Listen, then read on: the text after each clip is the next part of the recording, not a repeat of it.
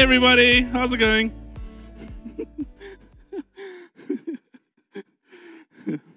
Cool.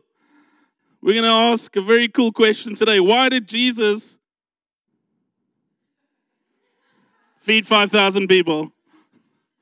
Because he wanted to show off. Dankie, Mika. So this is a very cool question. Why does it say Amo and Kennedy? Was inspired by Amo and Kennedy. I couldn't come up with a sermon, so I still almost. Anyway.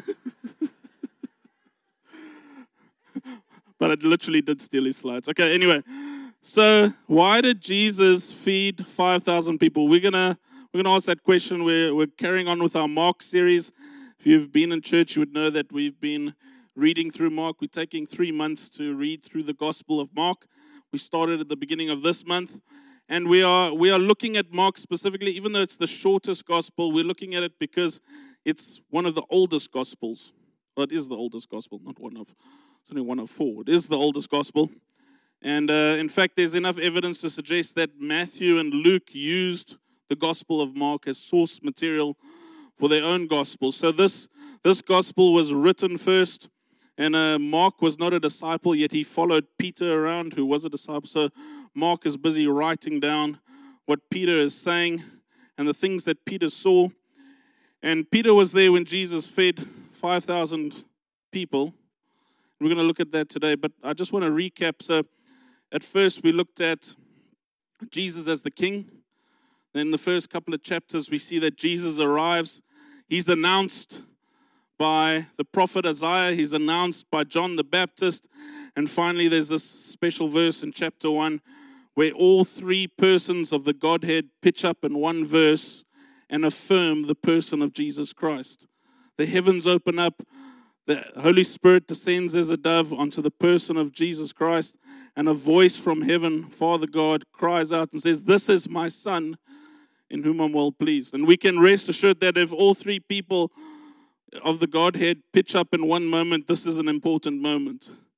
Right? And that moment was to affirm and let us know that this person, Jesus, he's not just a good teacher. He's not just a good person.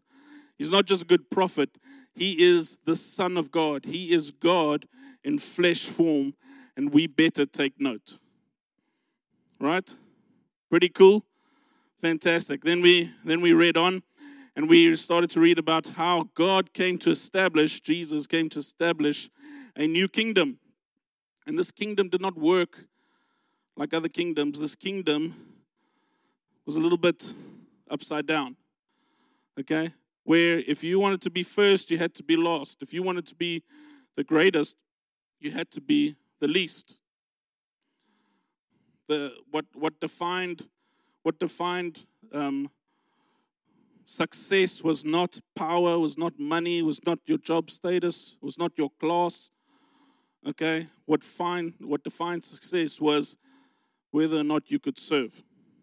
And the lowest of these would be so. And in fact, so there's this really cool moment where John the Baptist sends a message to Jesus. He's in prison, and Jesus affirms John the Baptist. He says, "There's been no one born of men greater than John the Baptist." Jesus says that this guy John, apart from me, Jesus, apart from me, John is the greatest person ever born. Okay, imagine Jesus said that about you. Okay? Probably not. Anyway. You sinners. Anyway. So this is John the Baptist, right? Greatest person, affirmed, verified by Jesus. And Jesus says, "But I tell you the truth, okay? Even the least in the kingdom of heaven is greater than John the Baptist." Isn't that cool? Even you sitting there having Jesus in your heart are greater than John the Baptist. Should we serve? Should we lower ourselves? So this is the new kingdom. So now we're gonna look at this new order that Jesus came to bring. And this order looks a little bit different. Okay? So we're gonna read some scripture. And today we're gonna talk a lot about food. Who likes food? Yeah, yes, I made some lekker pizza Friday night. I'm just saying. So you can open up your Bibles to Mark 6, verses 30. Here we're going to see Jesus is feeding 5,000 people. Mark 6. I'm going to go through this quickly, more just for the sake of time. But I really want to focus on Mark 7 and Mark 8. And then next week, so next week's very cool. I really want to encourage you guys to be here. Next week, we've got a guest speaker from Shofar Joburg, Henny Swart. He's also the dean of our Bible school. And he's going to be talking about the second half of chapter 8. So I really encourage you to be there. He's got an amazing gift of expositing the Word of God. Great. Mark. Mark comes just after Matthew. Matthew 6 comes just after Matthew 5. Mark 6, sorry. Yes, I messed that one up. Okay, let's read. Mark 6, verse 30 to 44. So Jesus feeds the 5,000. The apostles returned to Jesus and told him all that they had done and taught. And he said to them, "Come away by yourselves to a desolate place and rest a while. For many were coming and going, and they had no leisure even to eat. And they went away in the boat to a desolate place by themselves. Now many saw them going and recognized them, and they ran there on foot from all the towns and got there ahead of them. When he went ashore, he saw a great crowd. He had compassion on them." Say compassion. Compassion. You guys are way better than the morning service. Okay. Now I lost my place. Sorry? Yeah, I know. That's what I said. Pay attention, Abby. Okay. We're going to move you down to the end of the table. Okay. He had compassion on them. Say compassion. When he went ashore, he saw a great crowd, and he had compassion on them because they were like sheep without a shepherd, and he began to teach them many things. And when it grew late, his disciples came to him and said, "This is a desolate place." No kidding. Thank you for the obvious, disciples. "And the hour is now late. Send them away to go into the surrounding countryside and villages and buy themselves something to eat." But he answered them, "You give them something to eat." Okay, say, "You give them something to eat." You give them something to eat. Great. It's going to be a good night. Okay. "Shall we go and buy 200 denarii worth of bread and give it to them to eat?" And he said to them, "How many loaves do you have? Go and see." And when they had found out, they said, 5 and 2 fishes. Then he commanded them all to sit down in groups on the green grass. So they sat down in groups by hundreds and fifties. And taking the 5 loaves and 2 fishes, he looked up to heaven and said a blessing and broke the loaves and gave them to the disciples to set before the people. And he divided to the 2 fish among them all. Okay, I want you to take note. Who is breaking the bread here? Jesus is breaking the bread, okay? What is the command? You go feed them. Okay, now just take note. This is Jesus. A couple of chapters before this, he just said, man will not live on bread alone. Okay? And now he's feeding people. Jesus, make up your mind. Do we eat bread or do we not eat bread? What is Jesus doing here? Okay? But here's the cool part. Okay, so now he's breaking the bread. I want you to take special notice of this because it's going to get interesting just a bit later. Hopefully it's interesting now as well. He broke the loaves and gave them to the disciples to sit before the people, and he divided 2 fish among them all. Greatest fish fry ever. And they all ate and were satisfied, and they took up 12 baskets full of broken pieces out of the fish. And those who ate the loaves were 5,000 men. Okay, so 5 loaves, 2 fishes feed 5,000 people. Clearly, Jesus wasn't good at maths, but he made it work for himself. Okay, and things happened. There was a clear miracle, and he gave thanks to God. Okay, his command to them was, you go feed the people. They don't know how to feed people. We don't know how to do it. What are we doing? Okay, Jesus, okay, fine. You've never done this before. It's fine. I'll do it. Okay. And he grabs 5 loaves, 2 fishes, and he starts to break bread, starts to divide the fish amongst the people. Everybody's happy. There's a spiritual need there. I need you to take note that Jesus is ministering to spiritual. These people are running. These guys, Jesus tried to get away from these people, and he went to the other side of a lake, and they're following him. There's a clear need for spiritual impartation, right? And Jesus sees and meets the spiritual need, but he has compassion on them at the same time. And having compassion on them, he meets a physical need as well. Isn't that cool? Okay, keep this in your back of your head. Let's move on. Mark 7, verses 9 to 15. Mark 7 comes after Mark 6, in case you're looking for it. Great. So, I don't want to read this whole thing. I want you to, when you go home in your own personal quiet time, I want you to read Mark 7 from verse 1. If you don't have a reading plan, where's the church? We've got a reading plan. There's a bookmark that you can get at the info table after church. So we're on chapter 7 this week.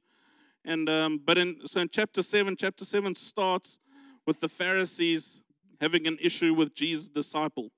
And they come to Jesus and they say, hey, Jesus, your disciples, they're great and all, but you see, they're eating food and they haven't washed their hands. Okay? And we think that's bad. Not very clean, and you go eat at Spur and they don't wash their hands, and you're like, look a little bit dodge at your friend, but you still love him, right? Won't mention name for Gary's sake. Anyway, lots of people being moved down the table. No, joking. Okay. So Jesus got a problem with this, you see, because for them, it wasn't just a matter of good culture. For them, it was actually the law.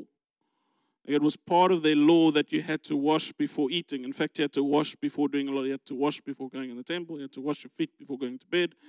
You had to wash before you ate your food. But for them, it wasn't just culturally acceptable. It was actually part of the law.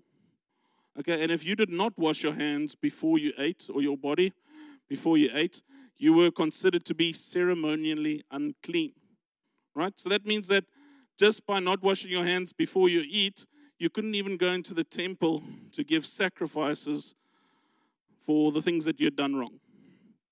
Okay, you couldn't ask God for forgiveness for the sins that you've committed just because you didn't wash your hands before you ate. Think about that next time your mother complains. Okay, so, and Jesus got a problem with this because he knows in his heart of heart that there are 10 commandments. And because of the Pharisees' tradition, they've put in so many rules just for people to live by, and some of them prevent people from living according to the commandments of God. Okay, so let's listen to Jesus' response in Mark 7, verses 9. Okay, and he said to them, you have a fine way of rejecting the commandment of God in order to establish your tradition. For Moses said, honor your father and your mother, and whoever reviles father or mother must surely die. But you say, if a man tells his father or mother, whatever you have gained from me is Corban, that is given to God, then you no longer permit him to do anything for his father or mother, thus making void the word of God by your tradition that you have handed down, and many such things you do. And he called the people to him again and said to them, hear me, all of you, and understand, there is nothing outside a person, including pizza, that by going into him can defile him. But the things that come out of a person are what defile him.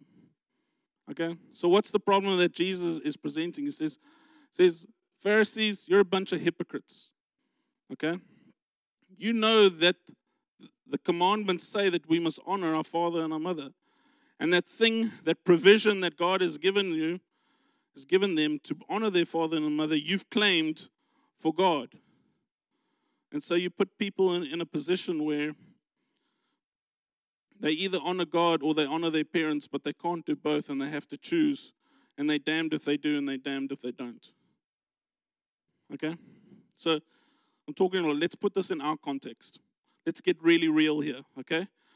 We all agree abortion is bad, okay? Killing babies is bad, yes? Okay? From the pit of hell, not good, okay? How many of us are willing to adopt a baby? Okay, great. It's good to see some hands.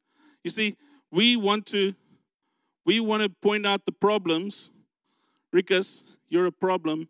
But do I offer a solution to Rikus? See, I have a value that... You're not pregnant, are you? Okay, just checking. I can see the cogs turning in their heads. Very transparent. Okay. See, I have a value that life is important, and yet What the Pharisees are doing is that I've got this value, but I want you to pay the price for it. You see, a value, by definition, is something that you value. And something that you value is something that you're willing to pay a price for, right? Okay? The car that I have, I value because I paid a price for it. Do you understand what I'm saying? I value life. See, we want to start debates about pro-choice, pro-life. Great. But we as a church, we've put young women in a position where the only choice they have is between killing a baby or some semblance of life themselves. Whose fault is that? That's not their fault. That's our fault. We as a church have told them to sacrifice for values that the church holds dear. I don't want you to get any misconceptions. Abortion is wrong. Okay? I'm not saying anything otherwise. But I want to pay the price for it. You understand what I'm saying? Or what typically else happens is you get a young couple, they're dating, and they're living together. Okay? And when you talk to them and things come out, you start to understand that the reason why they're living together is because they can't afford 2 rents. Life is expensive. Life is hard. Okay? And what I'll do with them, I've done this a few times, I'll say to them, here's the thing, okay? I value purity before marriage. I value it. So here's the deal I'm willing to make. One of you comes and stays with me rent-free. Okay? And then you guys can pay for your rent. You see, purity is something that I value. It's something that I want to pay a price for. You understand what I'm saying? And I want to model that to the people that I'm discipling. But you see, we model blame shifting. That's what we call it discipleship, but what we're really doing is we're passing the buck. Well, you know what?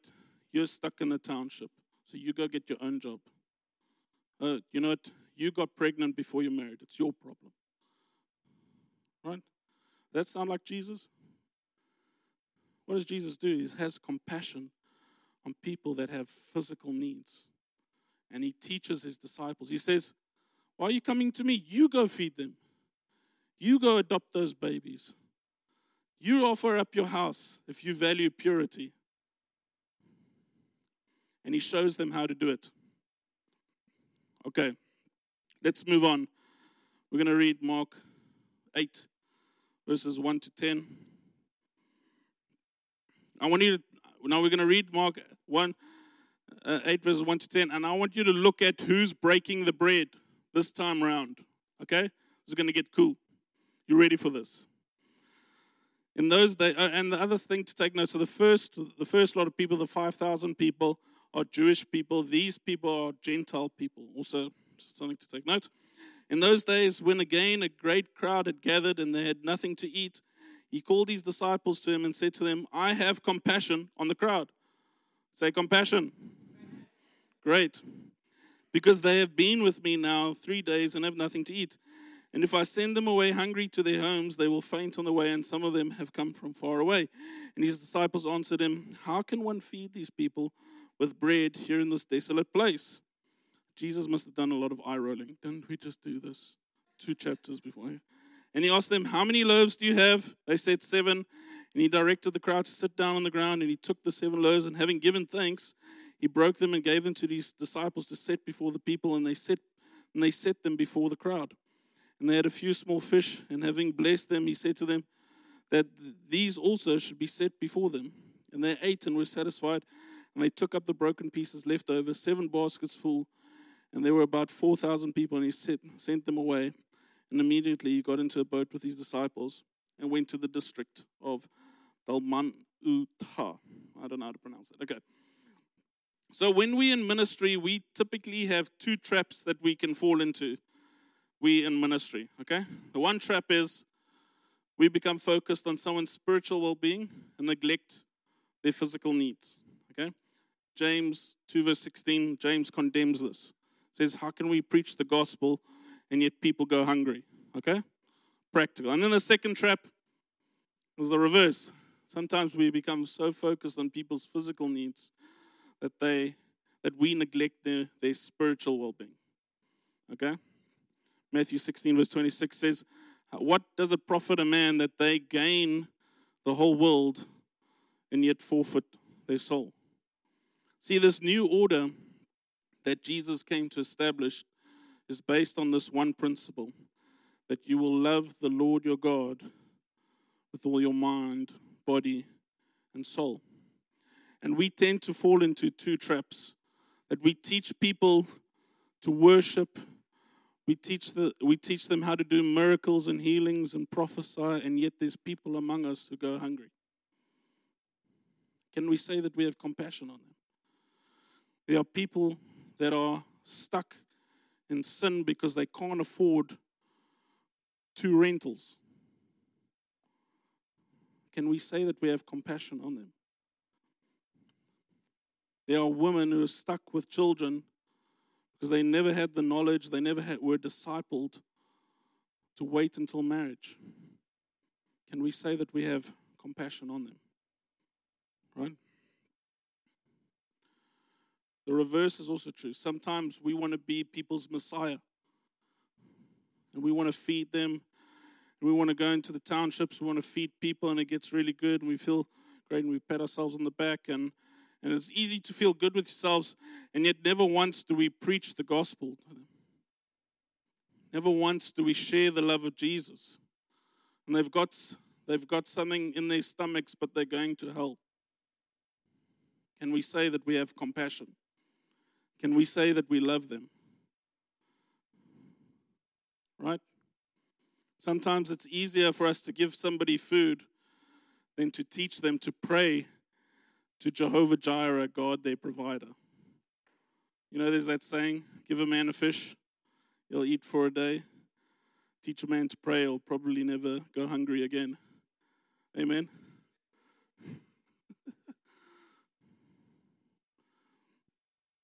Go to the next slide. Oh, wait, stay here. So, next, there we go. So, Jesus came in to bring a new order, and most likely the original order, going all the way back to the Garden of Eden, okay? And it's based on a very, very simple principle, the one that I just read. You see, I've got a son. He's very cute. He's 3 years old. His name is Oliver. And I'm thinking about provision for my son. So I'm already starting to think about the fact that, you know, he's going to turn 18 one day and he's going to go to university. University costs a lot of money. I'm saving now. I'm making plans so that I can put him through university. I make sure that he's got 3 square meals a day, even if he doesn't want to eat them. #toddlers. And some of us are like toddlers. Anyway, I'm moving on. And, you know, there's a physical need that I'm trying to meet with my child immediately and in the future, practically, okay, and emotionally. But I am a bad father if I do not first and foremost believe that my son is called for this generation, for his generation. Not this generation, he's 3 years old, but his generation. Okay? One day my son is going to grow up. And I don't want to treat my son like he's this glass thing that's going to shatter and break. And, oh, if he watches TV once, he's going to be defiled for the rest of his life. No, I believe my son is going to kick butt. Okay? I believe my son is going to take over the world. That he's going to rule and reign with Jesus Christ and will affect change that will touch this world. I'm starting to think now, how do I equip my son spiritually, not just physically? I want my son to succeed in the natural. Okay, I want him to study hard. I want him to get a good degree. I want him to have that kind of influence. But you see, that influence means nothing if I don't prepare my son spiritually. Are you with me?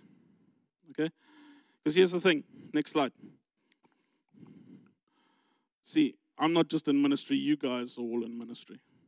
Okay? You are in ministry in your homes, with your parents, with your kids, with your brother, with your sister, in your workplace, in school, in your class, and you will tend to fall into one of those two traps. Can you guess what they are? We'll just discuss them, okay? You see, you guys, there are people right next to you. And some of us, it's so easy for us to invite people for a braai, and we want to kuier, and alles is lekker. And yet God has called us to bring healing, to set the captives free, right? Hey, Amul, thanks for coming to my braai, but is there something I can pray for? What's going on in your life? I don't just want to meet a physical need. There's a spiritual need. And some of us, we're really good at praying. But we tend to over-spiritualize everything, right? And there are practical things that need to happen. Okay? It doesn't matter how spiritual you get. If you're not in a relationship, don't hand out relationship advice. It's practical. Everybody says amen. Great.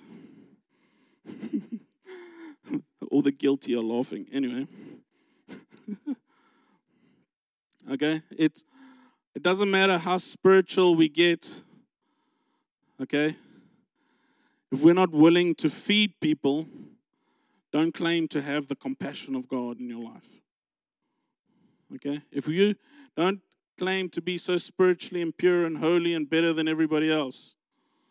Okay? If you're not willing to make yourself even more undignified than this, don't claim to know the Spirit of God. Thank you, Yodia. Moving up the table. Are you with me? Okay? We can't see this order that Jesus came to bring is one where he's establishing a kingdom that will last for eternity. And yet he has compassion to meet an immediate physical need. Because the problem is, you see, my son, I want to teach him spiritual things, but see, the only thing that my son really understands is pizza, Paw Patrol.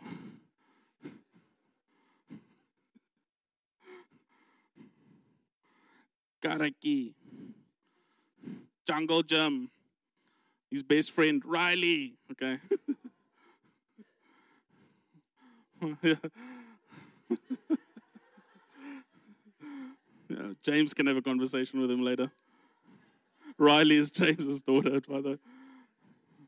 These are the only things my son understands. And you see, we're going to meet people that don't know Jesus. And there are only certain things that they understand. They understand, I've got to get a job. I've got to pay my rent. And sometimes our only in with these people is to meet a physical need. Jesus understood this. I can't preach the gospel. I can't share the good news of a kingdom that's far off. I can't touch this. I can't feel it. I can't see it. But what Jesus did see right there and then was, I can address people's immediate need. They can eat. They can be healed. The demons can be cast out. The captives can be set free. Isn't this beautiful? Yeah. And so, if we're going to emulate Jesus, it's a pretty good idea that we want to emulate Jesus. Amen? Amen. We've got to get to the point where I want to pick up the cross. What happens when you pick up a cross? You die. Okay? Not we pick up the cross and somebody else dies. You die. You're going to pay the price. And Jesus is looking for somebody. He's looking for people to follow him that say, if it means that I need to lay down my life, the things that I value, okay, so that somebody else might have an encounter with Jesus, am I willing to pay that price? Am I willing to pick up that cross? See, me and my wife, we've got this really nice home. It was a gift, a ministry gift, and we get very comfortable in this home. Life's great. We get our own private time. I don't have to worry about rent. It's fantastic. Got 4 bedrooms in this house. I've got 2 kids, and so I start to do the maths, okay? But you see, my wife and I, we like our alone time. We really like it. And it's me time, And who likes their me time there alone, We love people, but then it's time for the people to go away, right? I love you all, but 8 o'clock church ends, and then, shop, it's been good. It's been real. Worship was great. Mostly Rickus. Anyway, so people are just taking shots. I'm sorry. I do have compassion for you guys, okay? I promise. So here's the thing, okay? So I can sit in my home and be comfortable, okay? But you see, I really do care about the fact that there are kids without parents, okay? I really, really, really. And so my wife and I are thinking, what are we willing to sacrifice? Are we willing to sacrifice a little bit of uncomfort? See, there's such a huge need for fostering in this town. There are so many children without parents, okay? And it's easy for me to say, well, you sacrifice.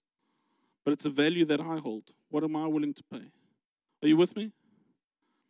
See, I believe that this church is going to be going into a season where we will affect such change in George that we will not have foster kids or orphans in this town. Okay? I believe that God is moving us to that point. Okay, and we've been praying with Francois and Lindy a little bit on the side. But I believe that's where we're going. See, we can't claim to value the children in this town until we're willing to make sacrifices. Are you willing?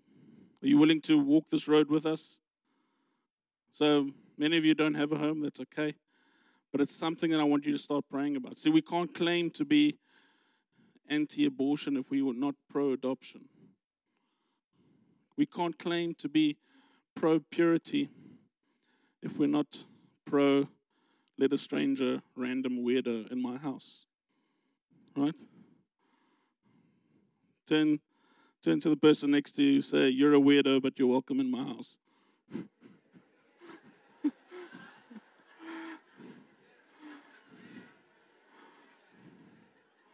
Okay. Great. Okay, so yeah. That's Rika said that's why I invited his sister to come stay with him. I had supper with her Friday night. She is a bit of a weirdo. Anyway, I must tell you, Renee, I'm going to rip you off here. I'm sorry. But this was hilarious. So we're having this lekker talk on a Friday night, going well, we're eating some lekker pizza, and then all of a sudden it goes, and Renee's told me now she's an introvert, and God bless introverts, I married one of them, they're very special people, okay?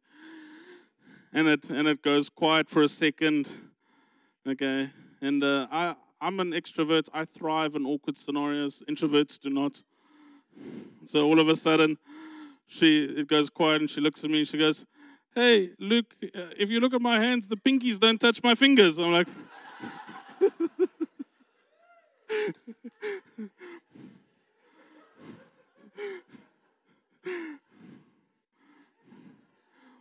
weirdo, okay. But you're welcome in my home. Okay, the ushers can start handing out the communion.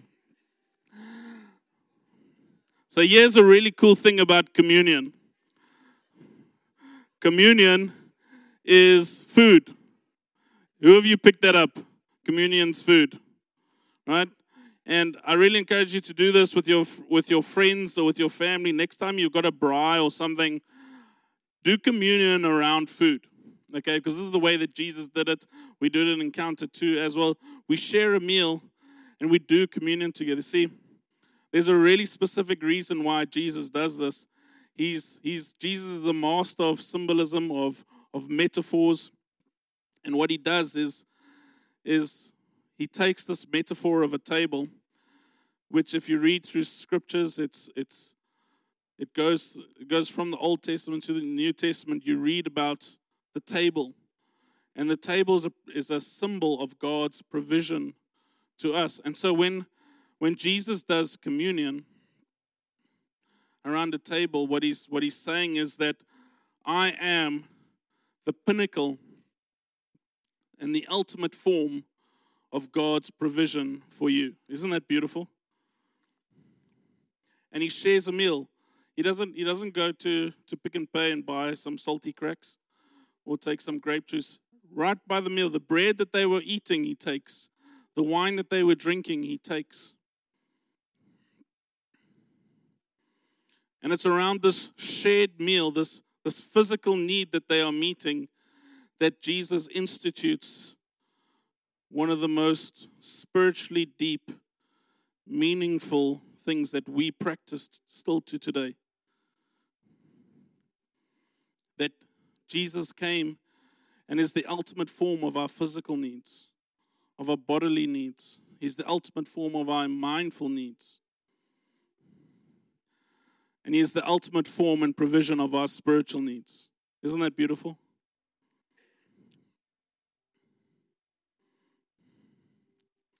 James, could you play that? You know what song I'm talking about. We didn't plan this, but I think that's definitely the song of the night. Let's all stand together. We're going to do communion together.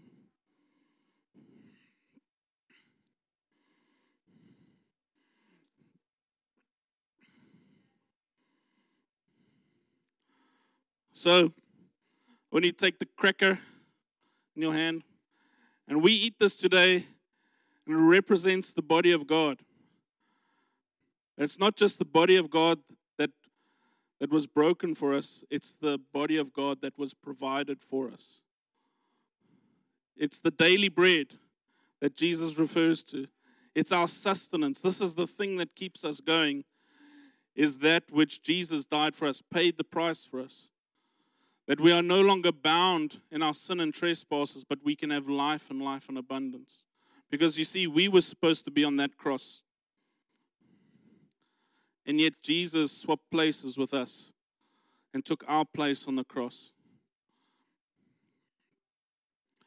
And they broke His body for us, perfect, whole, complete. They broke Him for us. And today we remember the price that Jesus paid. Let's eat together.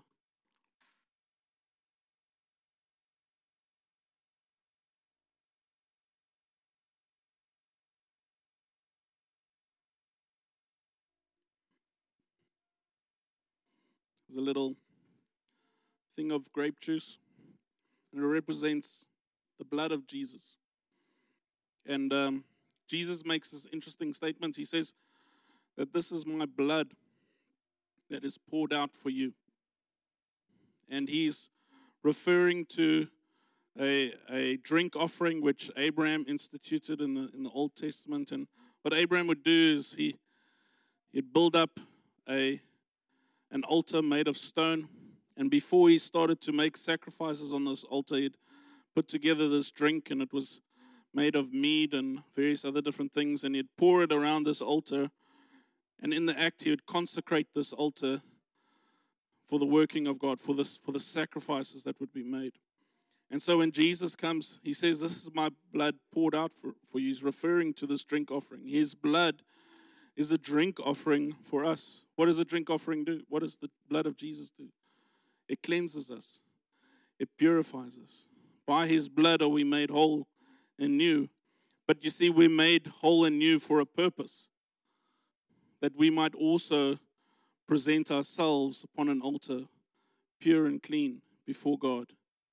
Ready for our own sacrifices. Ready to lay down our own lives for the people around us. And so when we drink, we remember that and we commit to that. Thank you, Jesus, for washing me clean. Help me to join part in this ministry of reconciliation. Let's drink together.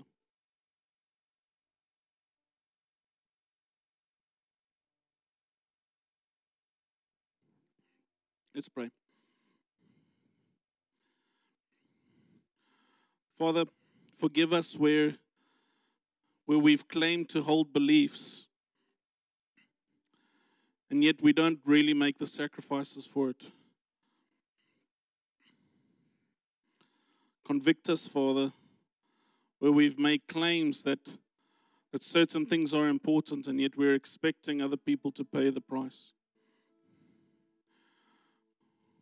We claim that having a relationship with our parents is important, yet we want them to pay the price for it, and we're not willing to pay the price for it.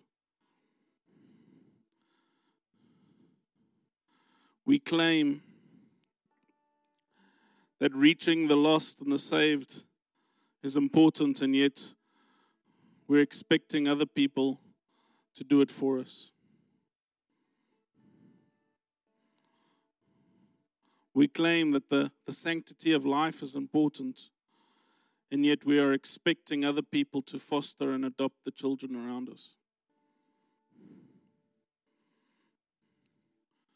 We claim that purity is important, and yet we are expecting other people who don't have the physical and the financial means to sacrifice for it.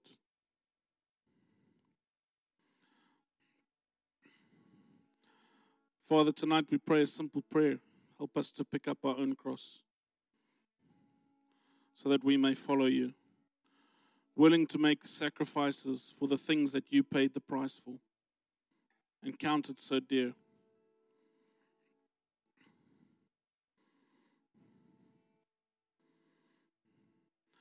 I want everybody to keep their eyes closed and every head bowed.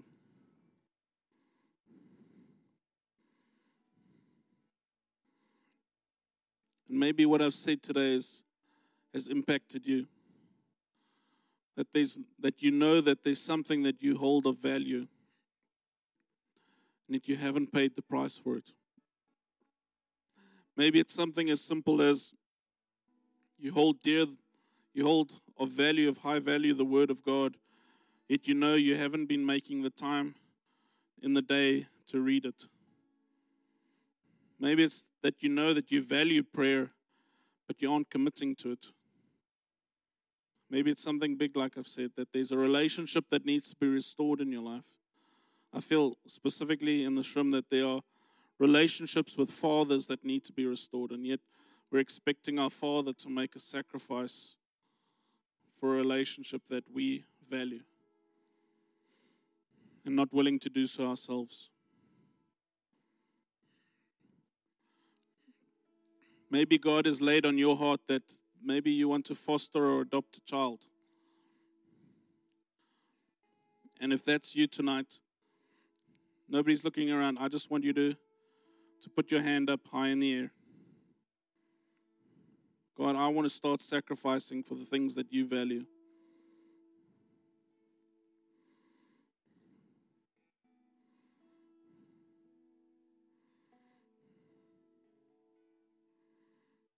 See, the beautiful part is that we don't have the strength. We don't have the capacity. We don't have the ability to do this on our own. And the beauty of the gospel is that Jesus calls us to live a life that is holy.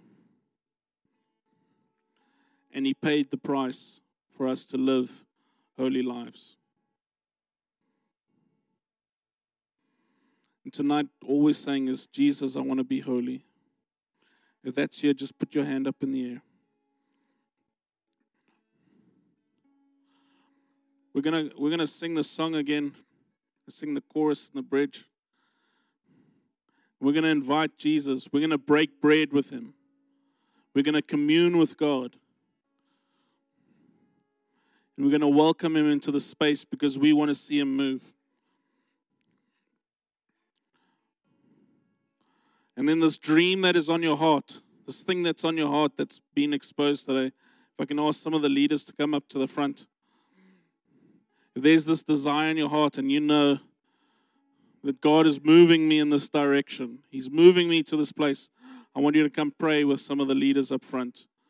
And we're going to anoint you and we're going to commission you for this thing. It's going to cost you something. You don't value it if there is no cost. Are you with me? Let's worship together.